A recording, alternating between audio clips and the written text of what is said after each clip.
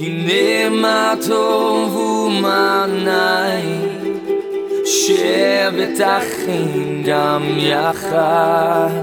הנה מה טוב, הנה מה טוב, לילה לילה לילה לילה לילה. Welcome to this week's message from Rabbi Kevin Solomon, Senior Rabbi of Congregation Beth Hallel in Roswell, Georgia. Beth Hallel is one of the largest Messianic Jewish synagogues in the world and provides a place where Jewish people can find the Messiah, Yeshua, Jesus in Hebrew, and retain their Jewishness. It's also where Gentiles worship and embrace the roots of the faith in drawing closer to God. Click the link in the description to support this ministry or to view our YouTube channel. Let's join Rabbi Kevin now as he shares this word from Scripture. Our rabbi is out of town at the moment, blessing another congregation in a wondrous ceremony at a new building dedication. So he sends his best. He's left us in amazing hands. We have Ravi Goldberg speaking to us. He's spoken to us a couple of times before. He's an amazing person. Just some information about Ravi. He grew up in the Messianic movement. He's the current and esteemed president of the Young Messianic Jewish Alliance of America, the YMJA. He moved from Florida recently, February 2022, to make Georgia, Atlanta area, CBH, his full-time home. He has been a part of our congregation in the past. He's basically a mishpacha. He is mishpacha, even back in the day. He is very excited, and we're very excited to hear from him. Let's all give a warm welcome to our mishpacha, Ravi. Thank you so much, Mark. It's great to be with you on this Shabbat, and it's a special blessing for me because this week's Torah portion is actually the portion that my dad read at his bar mitzvah and the portion that one of my sisters read at her bat mitzvah. So it has a special place in my heart.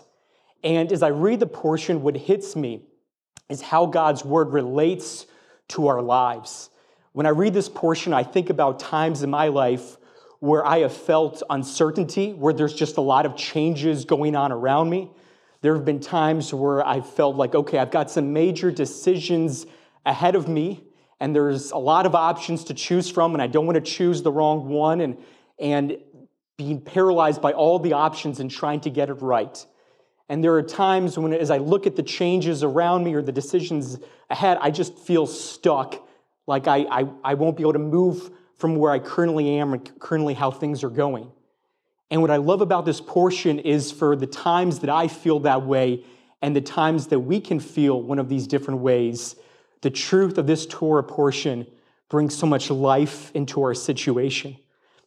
If you read the Torah portion, it's got some things in there as you read it that you can be like, this was definitely not written to 21st century America.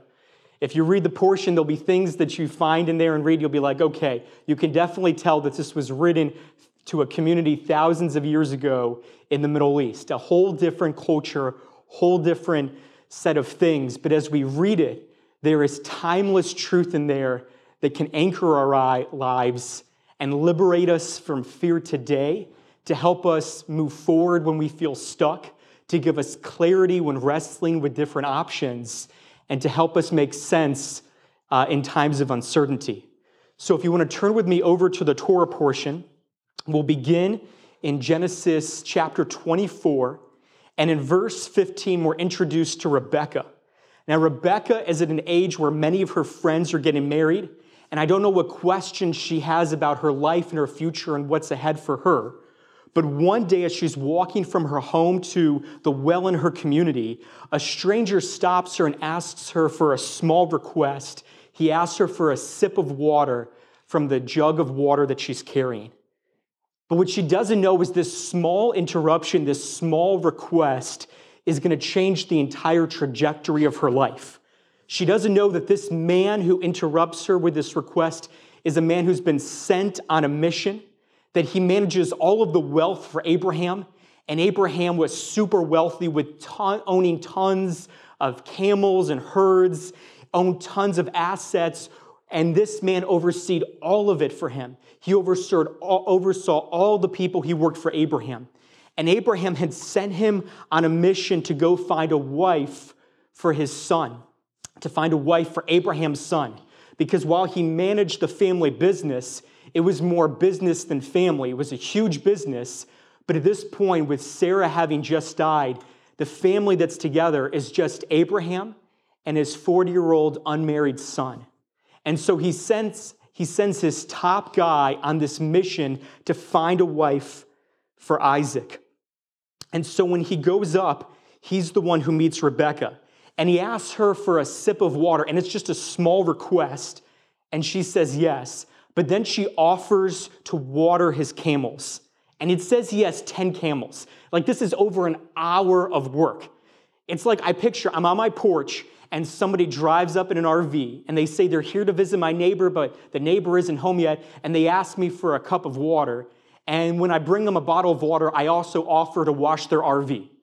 It's like a small request, and then she offers to go beyond it. And what she doesn't know is that this man on a mission, right before he met her, he had just prayed, God, lead me to the right person. And then when I ask her for a drink of water, she would also offer to water my camels. She has no idea that this small interruption is going to change the entire trajectory of her life. And it reminds me of my parents' story. Before my mom and dad had gotten together, my mom had been engaged twice, and both times it broke up. They broke up, and it fell apart in a really painful way. And after the second engagement had broken up, she moved in with a family, and she felt like she was regressing in her life, going from being engaged to being single, going from living on her own in an apartment to living with a family at her church. She felt like she was going backwards in life. But one day when she came home from teaching elementary school, she got home, and the mother of the family she was living with asked to pray for her and for her future spouse. And while they're praying together, the mother has a vision of a man with a beard, shoulder-length hair, and a blue pinstripe suit. And so she shares the vision, and they keep on going with their lives. But meanwhile, a few hours away, also in central New York State, my dad is working for Jonathan Bernis as his youth rabbi and speaking in churches for him. And Jonathan pulls him aside and says, Ron, if you're going to work for me, you're going to have to dress well. If you're going to represent the congregation, you got to dress classy. So he takes him out, he buys him a suit, he takes the money out of his paycheck, and he says, whenever you speak on behalf of the congregation, you need to wear this suit. Well, a few months later, my dad is invited to speak at a church that happened to be my mom's church. But that day, Jonathan isn't home. Jonathan just wasn't my dad's rabbi, he was also his roommate. But this Sunday, Jonathan was not home. And my dad is thinking as he's getting ready, he's like, this is a casual church. The pastor, he preaches in a polo shirt and jeans. If I were to come in a suit, it just would not mesh with the culture. I would just stick out. It's not going to work well. So he grabs another pair of clothes, and he feels God just prompt him, wear the suit. And he starts wrestling with God in his closet, going back and forth, arguing with him. He's like, God, your word says, man looks at the appearance, but you look at the heart. And he starts quoting scripture at God, and God just says, wear the suit. And after 20 minutes, my dad gives up, gives in, puts on the suit. And later that day, he walks across the stage, and the woman immediately recognizes him as the man with the beard, shoulder-length hair, and a blue pinstripe suit. And my dad had no idea that when he had this prompting from God to wear the suit, it was going to change the entire trajectory of his life. And as I reflect on my parents' story and as I reflect on Rebekah's story, the first thing that hits me, that I'm challenged for us, is to make room for divine interruptions. In this case, it isn't this crazy thing that God asks of them. In my dad's case, it's just respect authority, respect who you're working for.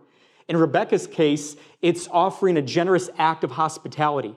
It's something that already aligns with things in Scripture, something that God teaches, but they just had this sudden prompting, this sudden conviction to do something that's already in the Word of God. And they made a room for a divine interruption. And when they do this, I see how when we make room for divine interruptions, God can do things we can never anticipate. And I wonder what would happen in my life and our lives if more and more often we invited God to interrupt our lives, where we're interacting with people in the synagogue and we notice somebody in need and God prompts us to help them in a way that's inconvenient for us. I wonder what would happen if we made room for a divine interruption. If we're at work or school and we're going about our day, our busy work day, and God prompts us to have a spiritual conversation with someone, I wonder what could happen if we made room for a divine interruption. And I don't know what could happen, but as I look at my parents' story, as I look at the story of Rebecca, I'm challenged to make room for divine interruptions. And for me, it's been difficult in my life. Usually in my life, it's like I see an interruption like a crying baby. I want to stick a pacifier in its mouth and deal with it as soon as possible and move on. But I get this picture that God is inviting me to more. And as I look at my life, one of the things I've recently been convicted about is that I just didn't have margin in my life to make room for a divine interruption. That if I schedule my life so closely together, everything, I might be doing good things. But if I try to force my life to fit in a way where I don't have time for God to interrupt, I've been convicted that that is actually something that God wants me to move away from. And my life can be filled with good things, but He wants me to live at a pace where, like Yeshua led His life, I'm open to divine interruptions. And it's the first challenge that I hear as I read this Torah portion, to make room for divine interruptions like Rebecca did. But Rebecca is not the only person in this pivotal moment that changes her life. The other person is this servant who meets her. And it's interesting to me, the servant is never named. It calls him the servant of Abraham, the servant, the man, never names him. And in Scripture, names are important. They tell you a lot about a person.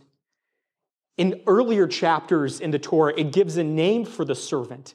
But in this Torah portion, it never names him, not once. And it's like Moses, as he's writing this down, is trying to tell us something. That in this portion, the most important thing about this man is his dedication to his master. That he's committed to staying faithful to his master. And that's the second thing I'm challenged with in this portion, to stay faithful. In this case, this servant, he has nothing to gain. The inheritance of Abraham is not going to be his. There's no immediate reward for finding a wife for Isaac, and there's no long-term legacy. There's nothing he gains in the end by achieving his mission. He's building the name and the family of Abraham so that the family can continue past Isaac. And yet he has nothing to gain, no immediate reward, and yet he stays faithful. He stays faithful even though there's no pressure. Abraham, when he sends him out, he tells him, God is going to go before you and he's going to lead you to the right person. But if she says no, you're free from this oath. There's no pressure. He has no pressure to do it, and yet he stays faithful. And as he's going on this mission, he doesn't stop for any delays, for any distractions, or for any diversions. When he gets there, when he meets Rebecca, when they have this divine encounter, this divine interruption, she then brings him back to her family so he can tell them. And they welcome him in. They have this huge home-cooked meal. And he's just traveled from modern-day Israel to modern-day Iraq. I mean, this is a long journey. This is his first home-cooked meal that he can sit down and really enjoy. And yet what he tells them is, I can't eat until I first tell you what's going on. No delays. He's on a mission. And then after the meal, when he tells the family and they work things out, they ask if Rebecca can wait 10 days before she goes with him. And he says no. He has this sense of urgency that he's not going to stop for any delays, any distractions, or any diversions. He's on this mission because his identity is in his dedication to his master. But what hits me as I read that is then how do I tell the difference between a divine interruption and a distraction? Between a divine interruption and a diversion that's going to get me off track. How do I tell the difference? And as I look at this passage, there's two things that come to mind for me as I look at the difference between a divine interruption and a distraction. The first is to let God's desires direct our priorities. What I notice is earlier in the Torah, in Genesis 12, God says that his heart's desire is to make Abraham into a great nation and to give him descendants who are going to inherit the land he's giving them and to bring a blessing to all the families of the earth. This is God's desire, and this desire of God is guiding this servant's priorities in his mission. The second thing is to let God's truth shape our boundaries. Rebecca's family says, let her stay with us for a few days or 10. And at first, to me, that seems just like a minor, reasonable request. And so I have to ask myself, why does the servant say no? And I can't know for sure, but as I think about it, I wonder if he's allowing God's truth to shape his boundaries and their boundaries. It also says in Genesis that when a man and a woman get married, they're to leave their families, to cleave to one another, and to start a new life together. And I wonder if he has this kind of thing in mind, that as Rebecca is now engaged, she has a new relationship. She's entering a new life. And as she's doing that and making this transition from her family into starting a new family, staying and delaying this is just going to make it difficult. And it's not a healthy boundary for her as she begins to establish this new relationship in this new life. And I wonder if he has that in mind, to allow God's truth to shape their boundaries. Also, one of the interesting things is they say, let her stay with us a few days or 10. And it's kind of a vague boundary. And I wonder if he thinks about it, that maybe this family, because they don't allow God's desires to direct their priorities, or in this family they have other gods, and so then it's not God's truth shaping their boundaries. I wonder if he can tell that this is kind of a vague thing and an unhealthy thing. And that maybe that there's a little bit of untrustworthiness here because of that. Later on, Rebecca's family are going to meet a man named Jacob, and they'll tell him to work for him for 7 years, and then the 7 years will turn into 14 years. And I don't know if he can get an idea for the family dynamic yet of what's going on in their family, but I wonder if he's putting these tests to use, that when he's telling the difference between a divine interruption and a distraction, if he's using these tests of letting God's desires direct his priorities and letting God's truth shape his boundaries. And I don't fully know what's going on in his mind, but what I do know is he has this resolution that he cannot be delayed, distracted, or diverted from his mission. As I think about this, I think about a few years ago, I was listening to two ministry leaders who both happened at this time to be adopting children from the foster care system and adopting children with disabilities and special needs. And they were saying, we were in ministry, they were leading congregations, and they said, you'd think we would be focused on only doing things that are going to increase attendance, that are going to get more volunteers for our congregations, that are going to bring up giving. And yet this thing would seem like it's not going to help you in your ministries, it's not going to help you in growing in your congregation. Isn't that just a distraction? And yet for them, they had this conviction to let God's desires direct their priorities. That God's desire is to be a father to the fatherless and to use his people for that. That they had this conviction to allow God's truth to shape their boundaries, where God says true religion is to care for widows and orphans in their time of need. And as I see about them, they had this chance to say, oh no, caring for these children is just a diversion or distraction. But because they allowed God's desires to direct their priorities and they allowed God's truth to shape their boundaries, they could tell this wasn't a distraction. This was a mission given to them by our Father. But the thing about it is that raising kids, and especially raising kids who have come from the foster care system and all of the pain that goes into that history, children with disabilities and all of the extra care and time and attention that is needed, this is not easy. And the question for me is, as we stay faithful, is how do we stay faithful when it's hard? How do we stay faithful when it's difficult? How do we persevere in staying faithful to the end? And as I look at what the servant says to Rebecca's family, when he sits down with them at dinner, he says, I can't eat until I tell you this. There's three things he says that hits me about what maybe helped him stay faithful to his master. The first thing he says is that I am Abraham's servant and God has blessed him. The first thing he says, he doesn't give them his name. He tells them he's Abraham's servant. The first thing I see is that his identity is in his master. And that I think for us, as we want to stay faithful to our master, to our Rabbi Yeshua, that the first thing is to make sure that our identity is in him. It's in his ability. It's in his greatness. It's in what he has accomplished and what he has done, not in ourselves and what we've accomplished, our abilities or what we've done. And that when our identity is in our master, we don't have to wrestle with these things and try to do things to try to obtain our identity or to enhance it or to reinforce it. But that it empowers us to stay faithful when our identity is in our master. The second thing he tells them is that my master has told me that if the woman says no, I'm freed from the oath, that there's no pressure, there's grace. And the second thing I see about staying faithful is to do it from a place of grace, that his grace empowers us, that God is not a harsh taskmaster. I think so often what leads me wrong in my relationship with God or gets me weary in my faith or makes it harder for me is that I see God as a harsh taskmaster who's disappointed in me and sees my failures of every second. And yet, while God sees everything, that is not how he describes who he is in the scriptures. In the Brit Hadashah, Yeshua, there's only one place where he really describes himself in his heart, and he says that he's gentle and lowly. When Moses is encountering God and he asks him to show him his glory, the first thing he says is about his abounding love for 1,000 generations. That he's a God of justice, a God who holds us accountable, and yet his posture is not a harsh taskmaster.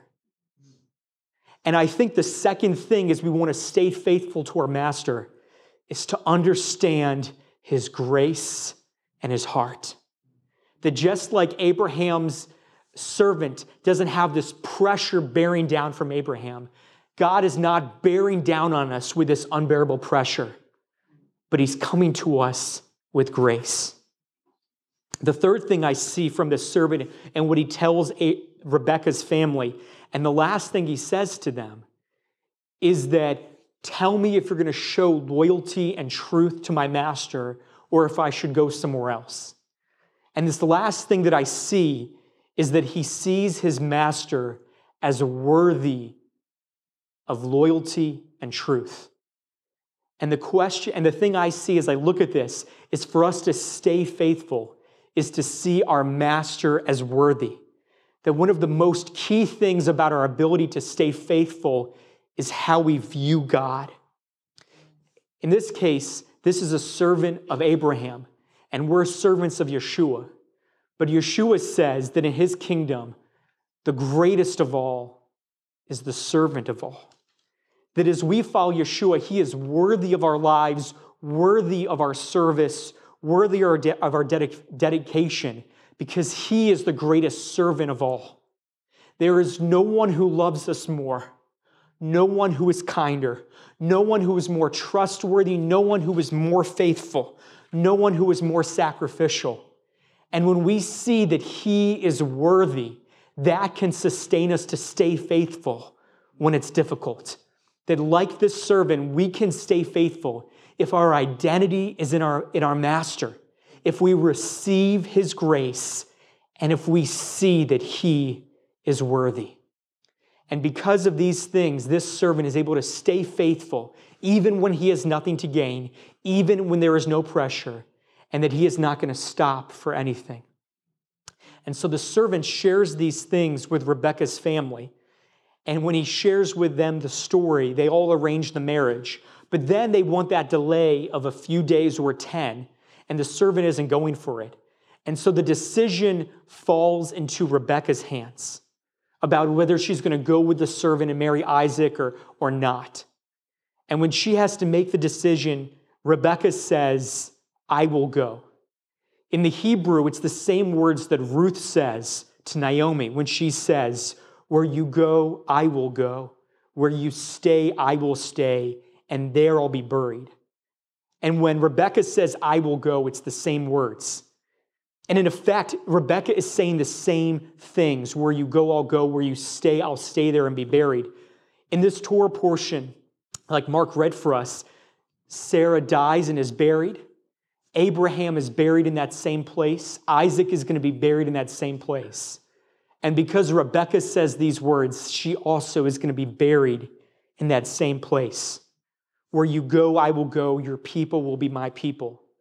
But maybe the most critical thing Ruth says is that your God will be my God. And ultimately, this is what it comes down to.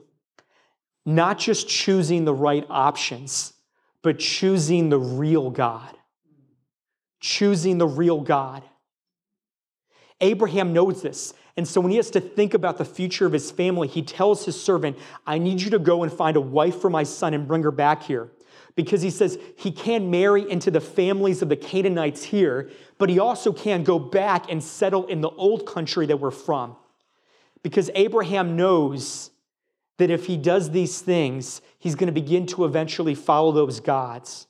And we see this over and over again in Scripture. Who you marry, that's an important choice. And when you choose the real God, who you choose to marry matters. In this week's Torah portion, like Mark read for us, where we see Solomon and we see how Solomon is solidified as the king of Israel and solidified on the throne. And it's a great story. But then a few chapters later, in 1 Kings 11, it then says that Solomon marries 700 wives and 300 concubines.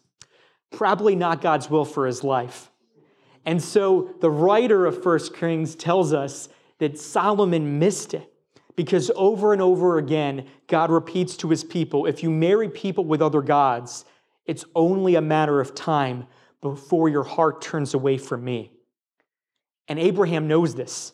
And that's why he says they can't have Isaac marry from a Canaanite in their new home, or because then he'll embrace, if he marries one of the people from the Canaanite families in their new home, he'll ultimately embrace these new gods in that new home. And if he goes back to the old country where he was from and settles there again, it's only a matter of time before he picks up those same old gods that his family used to worship, and that he gives up the promises of God for a land and the life that he has for him. And so Abraham knows this, that when you choose the real God, it then matters who you choose to marry. My mom had to make the same choice. Before she was engaged to my dad, my grandparents were working on an arranged marriage for her into the royal family of Bhutan. And when they told my mom, she told them, I appreciate what you're doing. I love my Indian heritage and these traditions, and I'm willing to go along with this, but only if I marry a believer. And that put an end to it because this was going to be a Hindu arranged marriage. But my mom knew that if she married into the royal family of Bhutan, it might mean a life of luxury and comfort, but that ultimately it would turn her away from God.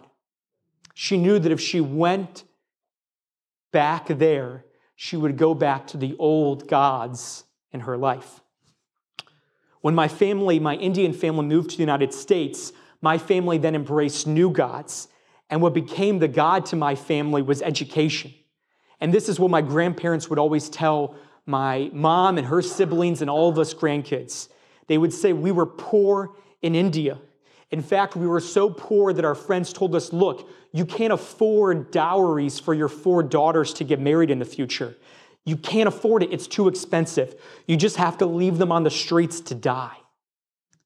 Infanticide is a problem, was especially a problem back then in India. But my grandparents said there has to be a better way, and so they turned to education. My grandfather got a PhD in genetics and moved to the United States and became a professor and was able to bring his family over. And what he told us time and time again was that education saved me from poverty. Education saved your lives. And that if you embrace higher education, it'll lead to a good job, a good life, and the American dream. And education became the God and Savior in my family. When my mom met my dad and then he proposed, she had to make another choice. Was she going to marry this Messianic rabbi, join into a life of ministry and dedication to the Jewish people and moving to Rochester? Or was she going to accept her recent admission into a doctorate of education program at SUNY Buffalo? She had to make a choice between the new God in our family, education, and the real God. And I'm grateful that my mom chose the real God. And in life, we have to make so many choices. But ultimately, what it comes down to is not just choosing the right options, but choosing the real God. Because when we choose the real God and let go of the other gods that can influence our lives, then a lot of the other options wither away. And even when there's multiple options still left on the table, we can know and trust in what it says in Romans 8:28, that God works all things for the good of those who love him and are called according to his purpose. And if you choose the real God, you don't have to be paralyzed by the fear of making the wrong choices and choosing the wrong options in life. Because if you choose the real God, he'll lead you. He gives us principles in his word. He gives us people who can give us solid advice. And he gives us the confirmation of the Holy Spirit. So it comes down to choosing the real God. My mom had to make that choice, and Rebecca had to make that choice in this Torah portion. And yet, as I look at the Torah portion, I have to ask myself, what if I make mistakes and make the wrong choice? What happens from when the times in my life that I chose the wrong options? What happens then? In this Torah portion, Chaye Sarah, the life of Sarah, the interesting thing is it ends with talking about Ishmael. When I see Ishmael, I think of what was maybe Sarah's greatest mistake, about something she decided to do and have done in her family that led to so much dysfunction and brokenness and pain, that severed relationships. And I think about the wrong choice that she made, and I have to ask God, what then when we make wrong choices that bring so much pain? What then? But I'm fascinated by how this Torah portion ends. It says that after Sarah dies, Abraham finds another wife and he has many more sons. But it tells us that when Abraham dies, only 2 sons come back to bury him, Isaac and Ishmael. And I don't know the full story of what was going on with them at that point. Obviously, there was still a lot of tension in their relationships. There's still a lot of tension in the family that continues thousands of years later to today. But what I know is that as I read this, that at the same time, there's something there. And the interesting thing is it mentions every single time it says Isaac and Ishmael. It calls them by name. Like I mentioned earlier, names are important in Scripture. In the previous Torah portion, it never refers to Ishmael by his name. Not once. It always says the son of the slave woman. Every single time. And in that previous Torah portion, Moses is making a point. But in this portion, by only calling Ishmael by his name, Moses is making a different point. The personhood of Ishmael. That Ishmael is a person made in the image of God, and that while Sarah made a mistake, and while she made the wrong choice, Ishmael is not a mistake. He is made in the image of God. And yet, even with everything that happens to this family, there's this hint of redemption at the end of this Torah portion where it describes Ishmael and how they become a nation. And the words hearken back to promises God made before that he would turn Ishmael into a great nation. There's these hints of redemption at the end of this portion. And these hints of God keeping his promises. And it shows us that in life, when we make the wrong choice, when we choose bad options, it does lead to pain. There are consequences. It does lead to brokenness when we choose wrong options and choose other gods and allow them to influence us. And that's why God wants us to choose him and to choose life. But when we choose the real God, he can redeem our past. And that's the legacy of Chayei Sarah, the legacy of the life of Sarah. Because the truth is that God works everything for the good of those who love him and are called according to his purpose. And when we love him and are called according to his purpose, we're freed and empowered to make room for divine interruptions because he will work it out. We're freed and empowered to stay faithful because in the end, he will work it out. And when we choose the real God, we can know that in the end, he will work it out. It's the legacy of Chayei Sarah, the life of Sarah. It's the legacy of Abraham and Isaac and Rebekah. And it's the legacy that God invites us into when we trust in Yeshua and join ourselves to him and to his purposes as the King Messiah of our people. And if you'll join me in prayer, I'll pray for us that this can be the legacy of our lives. Father, we thank you that you are a God of redemption. That as we look at Sarah's life and we see her mistakes, we see that you're a God who brings redemption. Father, thank you that like Rebekah and Isaac and the servant, that because of what you have done for us, we can make room for the divine interruptions you bring into our lives. That because you are worthy, we can stay faithful. And because you work all things for good, we can have the shalom to choose you, the real God. In Yeshua's name, amen. Shabbat shalom.